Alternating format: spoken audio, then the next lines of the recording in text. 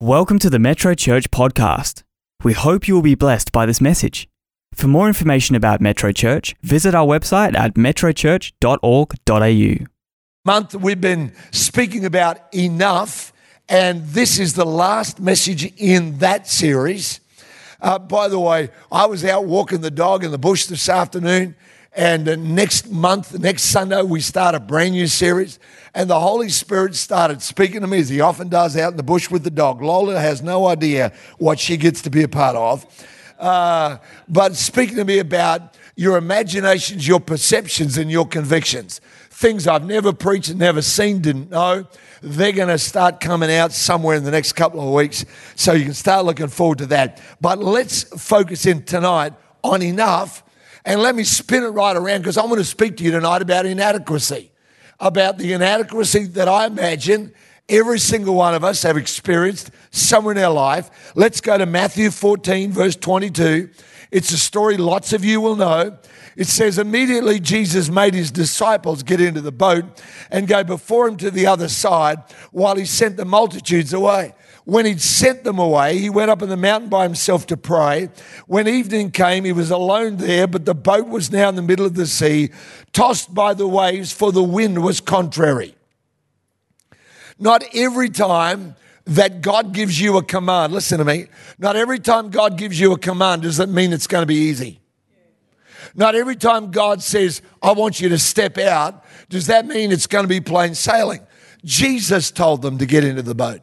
Jesus told them to go to the other side. Most of us, we hear a word from God and we think, therefore, well, it's got to be plain and easy. Obviously, it'll be dripping with anointing. There'll be a sense of power. There'll be fruit everywhere. I will feel the presence of God. I will know God is with me. I'll see that he's smoothed the path, opened the doors, made a way where there is no way. And reality for these guys, it's the exact opposite.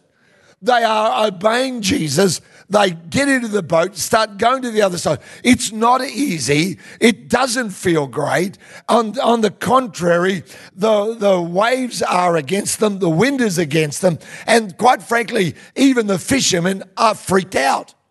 Let's read on. Now, in the fourth watch of the night, that means it was really, really dark. Jesus went to them walking on the sea. And when the disciples saw Jesus walking on the sea, they were troubled, saying, it's a ghost. How many of you here have ever got up in the middle of the night because you heard a noise? And you went out there to see what it was. Imagine what they're like. They are in the middle of a storm. Wind is going against them. Waves are crashing. And somebody is walking on the water. Hello. Welcome to Super Freak Out. This is like totally wild and crazy. This is not a noise outside. You know, our dog barked last night and Rhonda said, you know, the dog barked. And I go, yeah, whatever. And she goes, but the dog thinks there must be someone out there. And I go, whatever. So I go walking outside to see. There was nothing out there. Dog freaked out.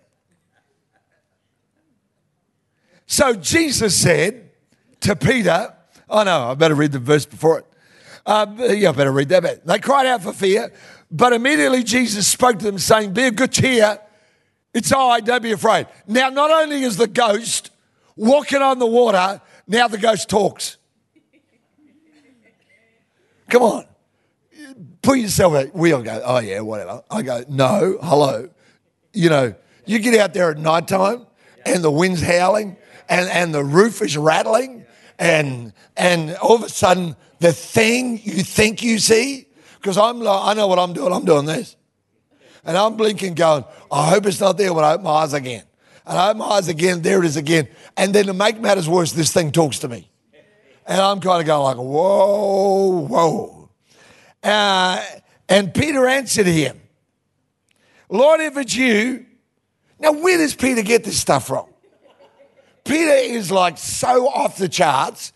He's such a crazy guy. If I would have said, Lord, if it's you, stop the storm. Lord, if it's you, make the boat stop rocking. Lord, if it's you, turn the lights on. Lord, but not Peter. He said, if it's you, tell me to come out of the boat and come to you on the water. And Jesus goes, all right then, whatever you asked, I'll do.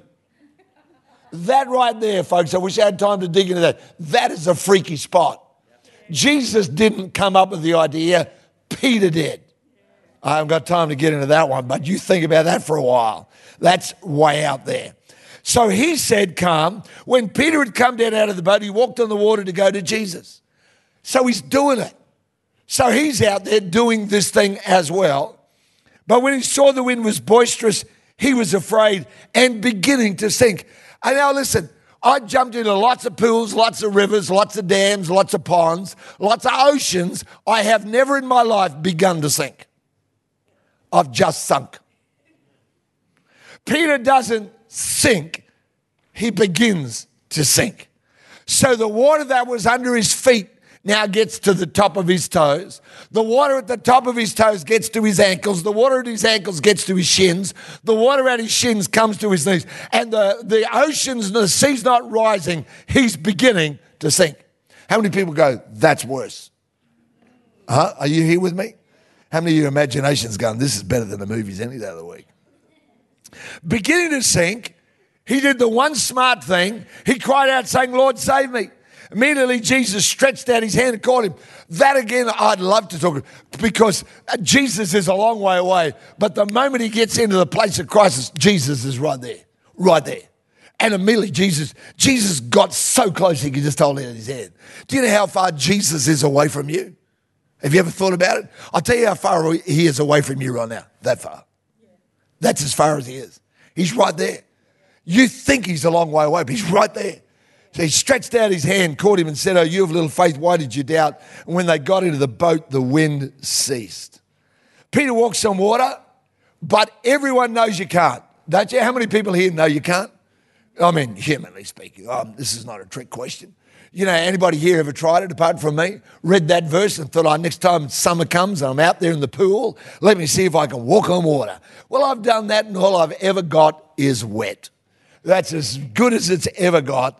Everyone knows you can't walk on water. He's never had the experience, and what's more, he's never met anybody who has. It's not like there's a whole sect of Judaism of the Pharisees called the Walking on Water Bunch. Go to the Walking on Water church. They all know how to do it. No, they don't. There's no one's ever done it. He's never met anybody. If someone had said, I walk on water, he'd go, oh, yeah, right. Pull the other leg. It plays jingle bells. That's a really old Australian saying. He doesn't have the experience, never heard of anyone doing it. He's certainly not equipped for it. When he takes his sandals off, they're as feet and toes. There aren't flippers. There's no hydrofoils. He's got no equipment for it. It's ridiculous to even think of trying. Tonight I want to speak to you about the ridiculous things God wants you to try. I want to talk to you about, listen to me, about the ridiculous things God wants you to believe.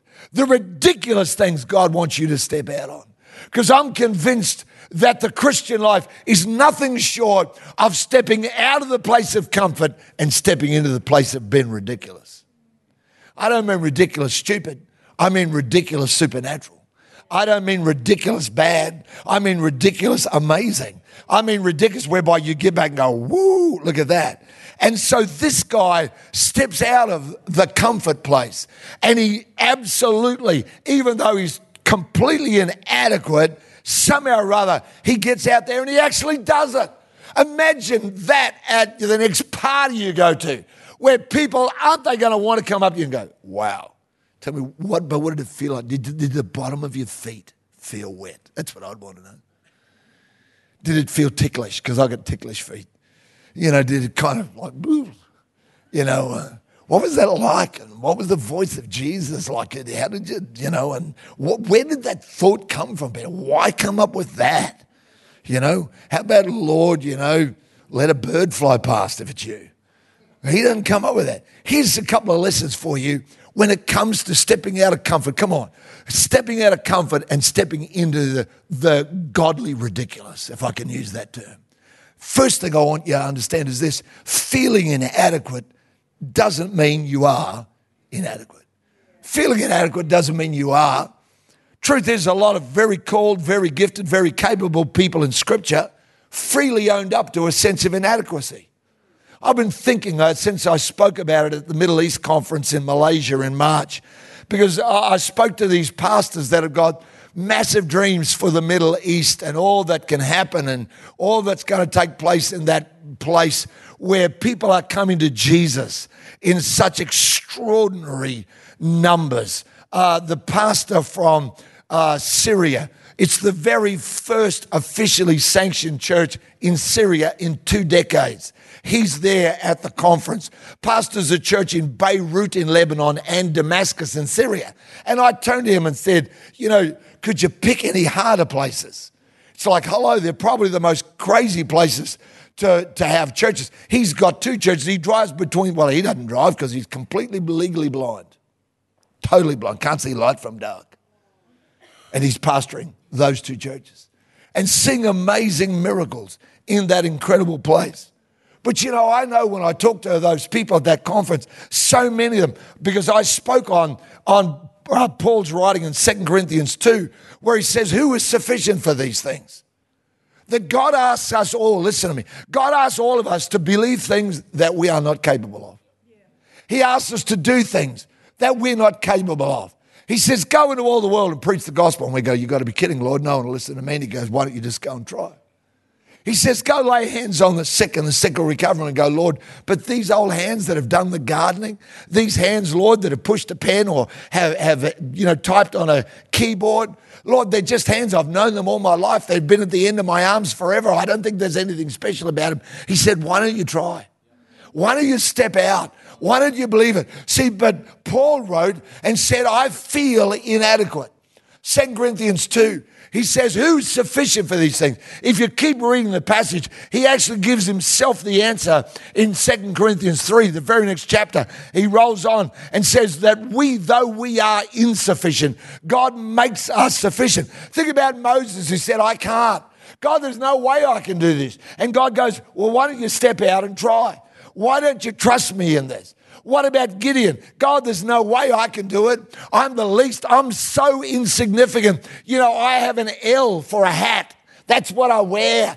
God, there's no way I can do it. And God says, but why don't you step out and try? Why don't you believe? Why don't you try? Jeremiah, the prophet, said, I'm too young. I'm too young. And Peter said, I'm too sinful. But every single one of those people who freely owned up to their inadequacy ended up proving that actually feeling inadequate doesn't mean you are. Now, I don't know how your lie you've bought into is different from mine. I bought into a bunch of lies when I was a young person that I wasn't whatever enough. Definitely one of them, I wasn't good enough. Definitely I was too shy or whatever else. I don't know what your lie sounds like. Probably different to mine. But can I tell you, tonight's a night to get your lie and go, you know what? I'm just going to own that for what it is. It's a lie of the devil. And I'm not going to let that thing keep on telling me what my future can look like, because I'm going to step out of the place of comfort, out of the place of my adequacy, and I'm going to step into what looks like my inadequacy, because I know that feeling inadequate doesn't mean I am.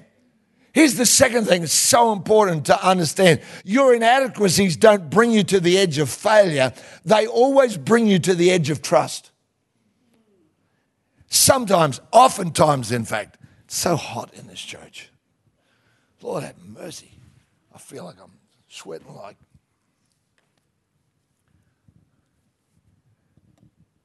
Heaters work.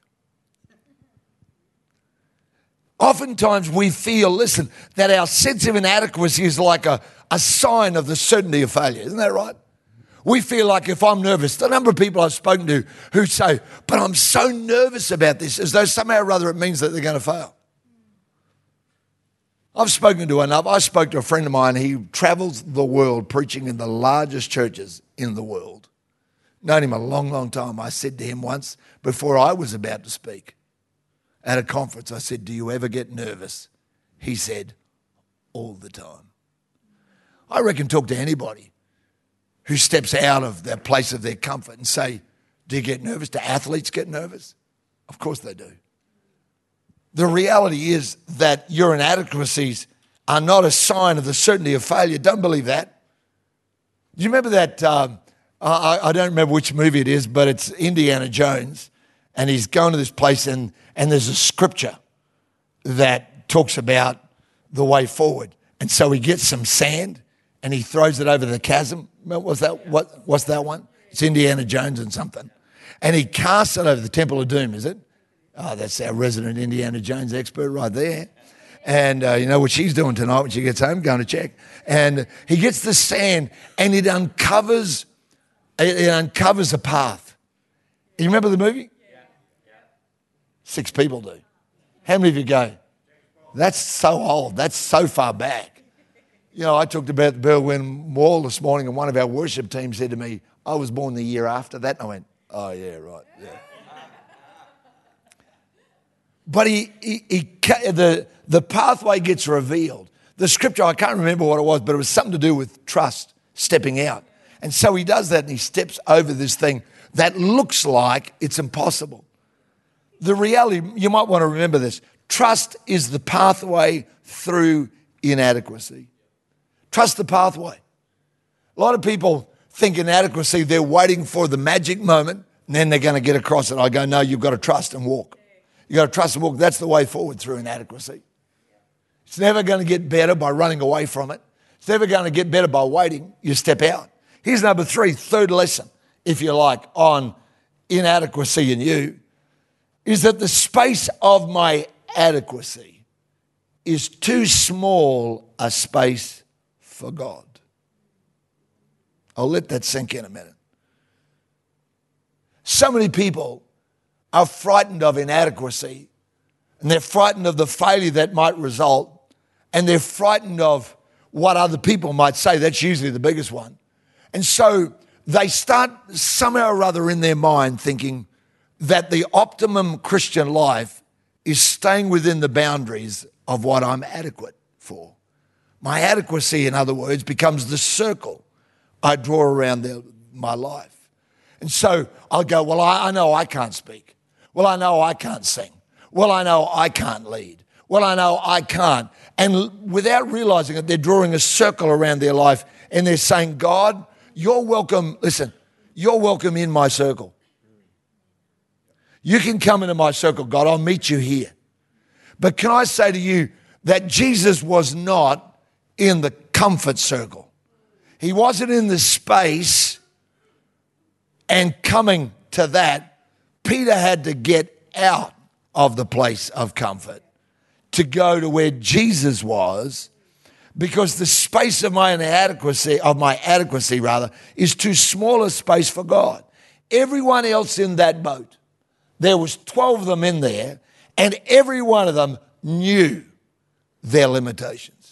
Every one of them knew. They were well acquainted with their inadequacy. Go to Judas, or go to Thomas, or go to John, or go to Andrew, or go to any one of the other disciples and say, how about we all get out of the boat together? And all of them are going to say, you're nuts. Don't do that. Don't do that.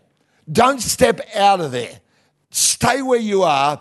They all knew their limitations. But listen, the miracle was never in the boat. Miracles are never in the area of my adequacy. They are always outside of it. I would just like to pause there a minute and just say, Lord, help us. Lord, help us for all the dreams that you put in people's hearts that have never gone anywhere. Because, Lord, we've kept waiting for you to step into our circle. We've kept waiting for you to give us a sign that it was possible. We've kept waiting for you, Lord, to come visit us. We've sung, come visit us. We've prayed, Lord, come visit us. And the whole time what God was saying was, I'm not there. I'm not in the safe place. I'm actually outside of it. I want you to step out of the place of your adequacy. Are you capable of it? I'm absolutely certain tonight, and this is a number of times this has happened the last couple of months, where I'm certain that the Holy Spirit is saying in this service to many of you here, it's time to ignite the dreams that God has put in your heart and stop waiting for adequacy to open the door for you. Stop waiting to feel like you can and to feel like you're able and to feel like God's called you to and to feel like everyone's championing you. You know, no one applauded Peter when he got out of the boat. The miracles were never in the boat. They're never in the area of my adequacy. They're always outside of it. We've got to switch out of what am I capable of and switch into what is God capable of doing through me. Here's the fourth one. I only need adequacy for what's in front of me now. Peter didn't need adequacy for the day of Pentecost. At that moment, all he needed was adequacy to walk on water because that was what was in front of him. Think about this verse, Matthew 6, verse 34. You know, I've known it for a long, long time, this verse, but I think about it because it says it like this. In the King James, it says, sufficient unto the day is the evil thereof. Sufficient unto the day. Therefore, don't worry about tomorrow, for tomorrow will worry about its own things. Sufficient for the day is its own trouble.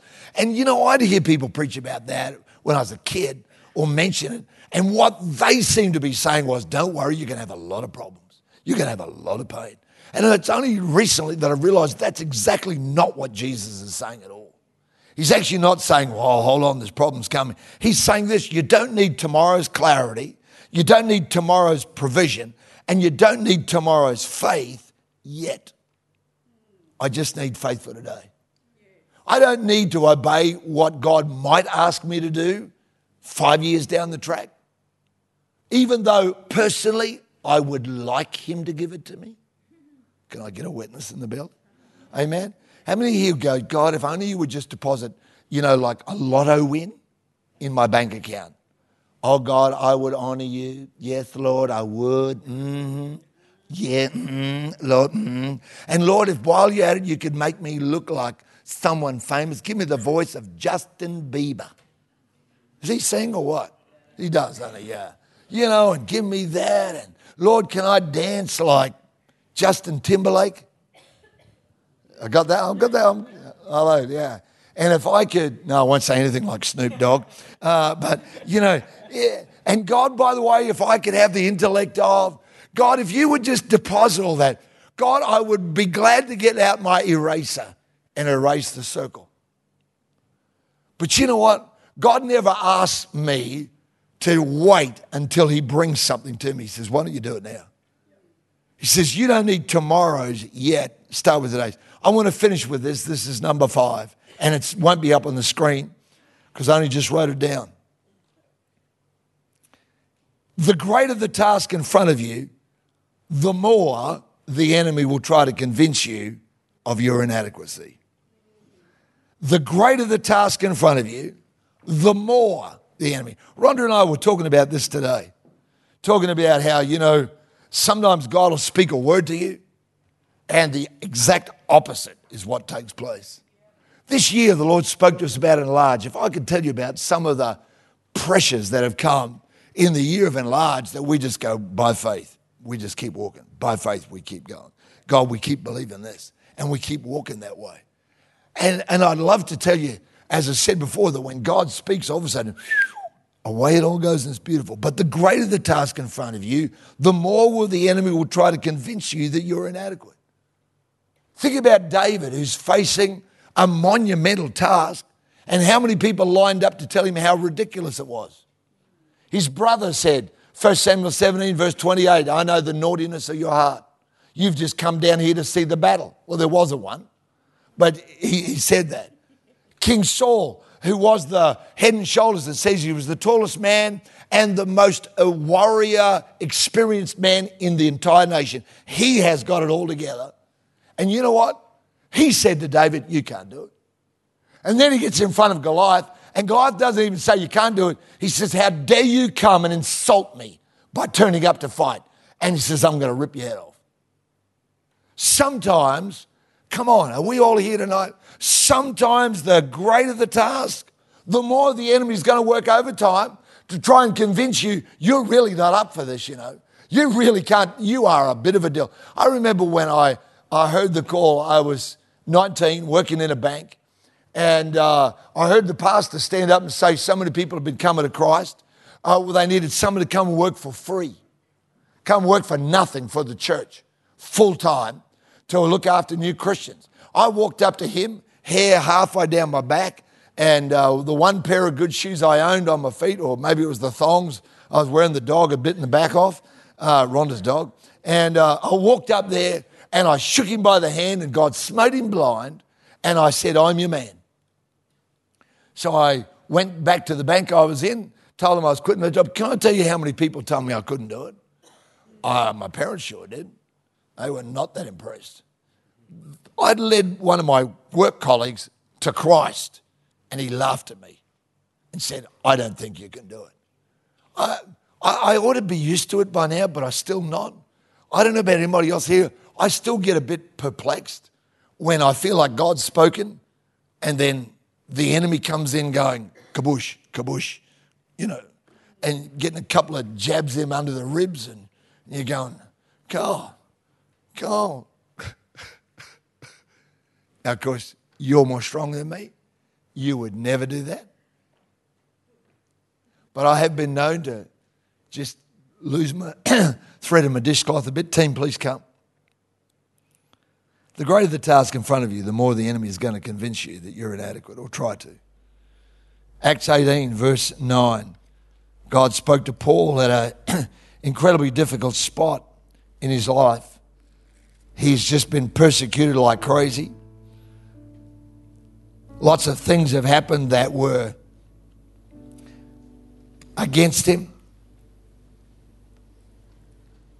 Acts 18 verse 9, the Lord spoke to Paul in the night by a vision saying, don't be afraid. Isn't it amazing how many times God starts off talking to us and says, don't be afraid? Because he knows that's the thing that's trying to get us. Don't be afraid, but speak and don't keep silent, for I'm with you and no one will attack you to hurt you, for I've got many people in this city. I spoke this morning about the church. The church. Lizzie mentioned it. And I love it, no matter what the brand is, no matter what the denomination is, no matter what labels over the door, literally. I don't care whether their music is old-fashioned and a Gregorian chant, or whether it's, the latest thing coming down the Bethel pipeline. I'm not bothered by what the music style, whether the person up the front wears robes or not. I just love the body of Christ. Love all different backgrounds. If you're here, we don't ever trumpet our church and our denomination. We're here first of all, to honor Jesus Christ. To say, Lord, you are the one that saved us. No church saved us. No organisation, no denomination paid the price for our sin. Only he did. And we thank God for that. But I know across Perth there's so many great things happening in churches. But can I say this to you? That most of Perth still needs more churches, and more churches that love lost people. Acts 18:9. I've still got many people in this city. They're not saved yet. They don't know Jesus yet. They're not walking with God yet. But God says they're mine. And I intend to bring them in. I intend to reap them. And I pray tonight that as you go home after this service, and as you start thinking about, God, I've been living in the edge of my inadequacy. I've drawn the circle. And I'm asking you to come into it, but you're asking me to step out. You're asking me to go, how about we pull down the fence? How about we erase the line? How about we just say to God, God, I'm willing. I'm going to step out of the place of comfort, because my inadequacies are not a sign of anything other than my past. Amen. Bow your head with me a minute. Let's pray. Holy Spirit, you're here in this place.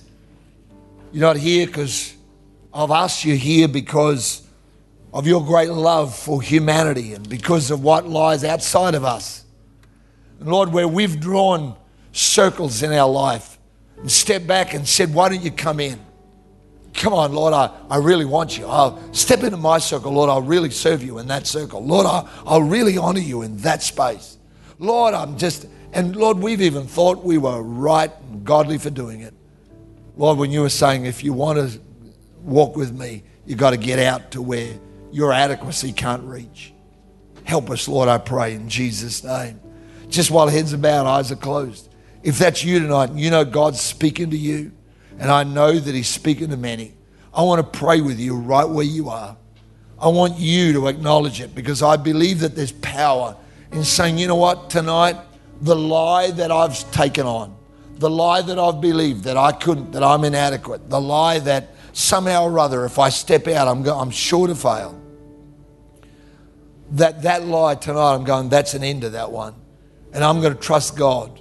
I'm just going to trust God. I'm going to believe that if I'll go to what God wants, if I'll get out of the place of my comfort, God will help me.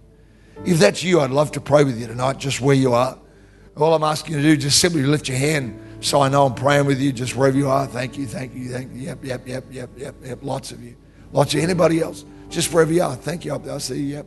Just wherever you are. I'm not going to embarrass you. I'm not going to drag you down here and ask you to confess your inadequacy. I'm simply wanting to pray because I believe. Thank you up there. God bless you. Thank you up on the stage. Thank you. Because I believe, thank you over there. I believe that tonight this is a significant moment. I don't have any idea of what God is speaking to you about. But I know that if he's speaking to you, the best thing you'll ever do is to say yes. I said yes that day and walked out and said, I'll work for nothing for the church. And I'm not going to do that. But I thank God to this day that I stepped out of the place of my comfort, despite what everybody said. Is there anybody else before we pray? You haven't lifted it yet, you say, that's me. Yep.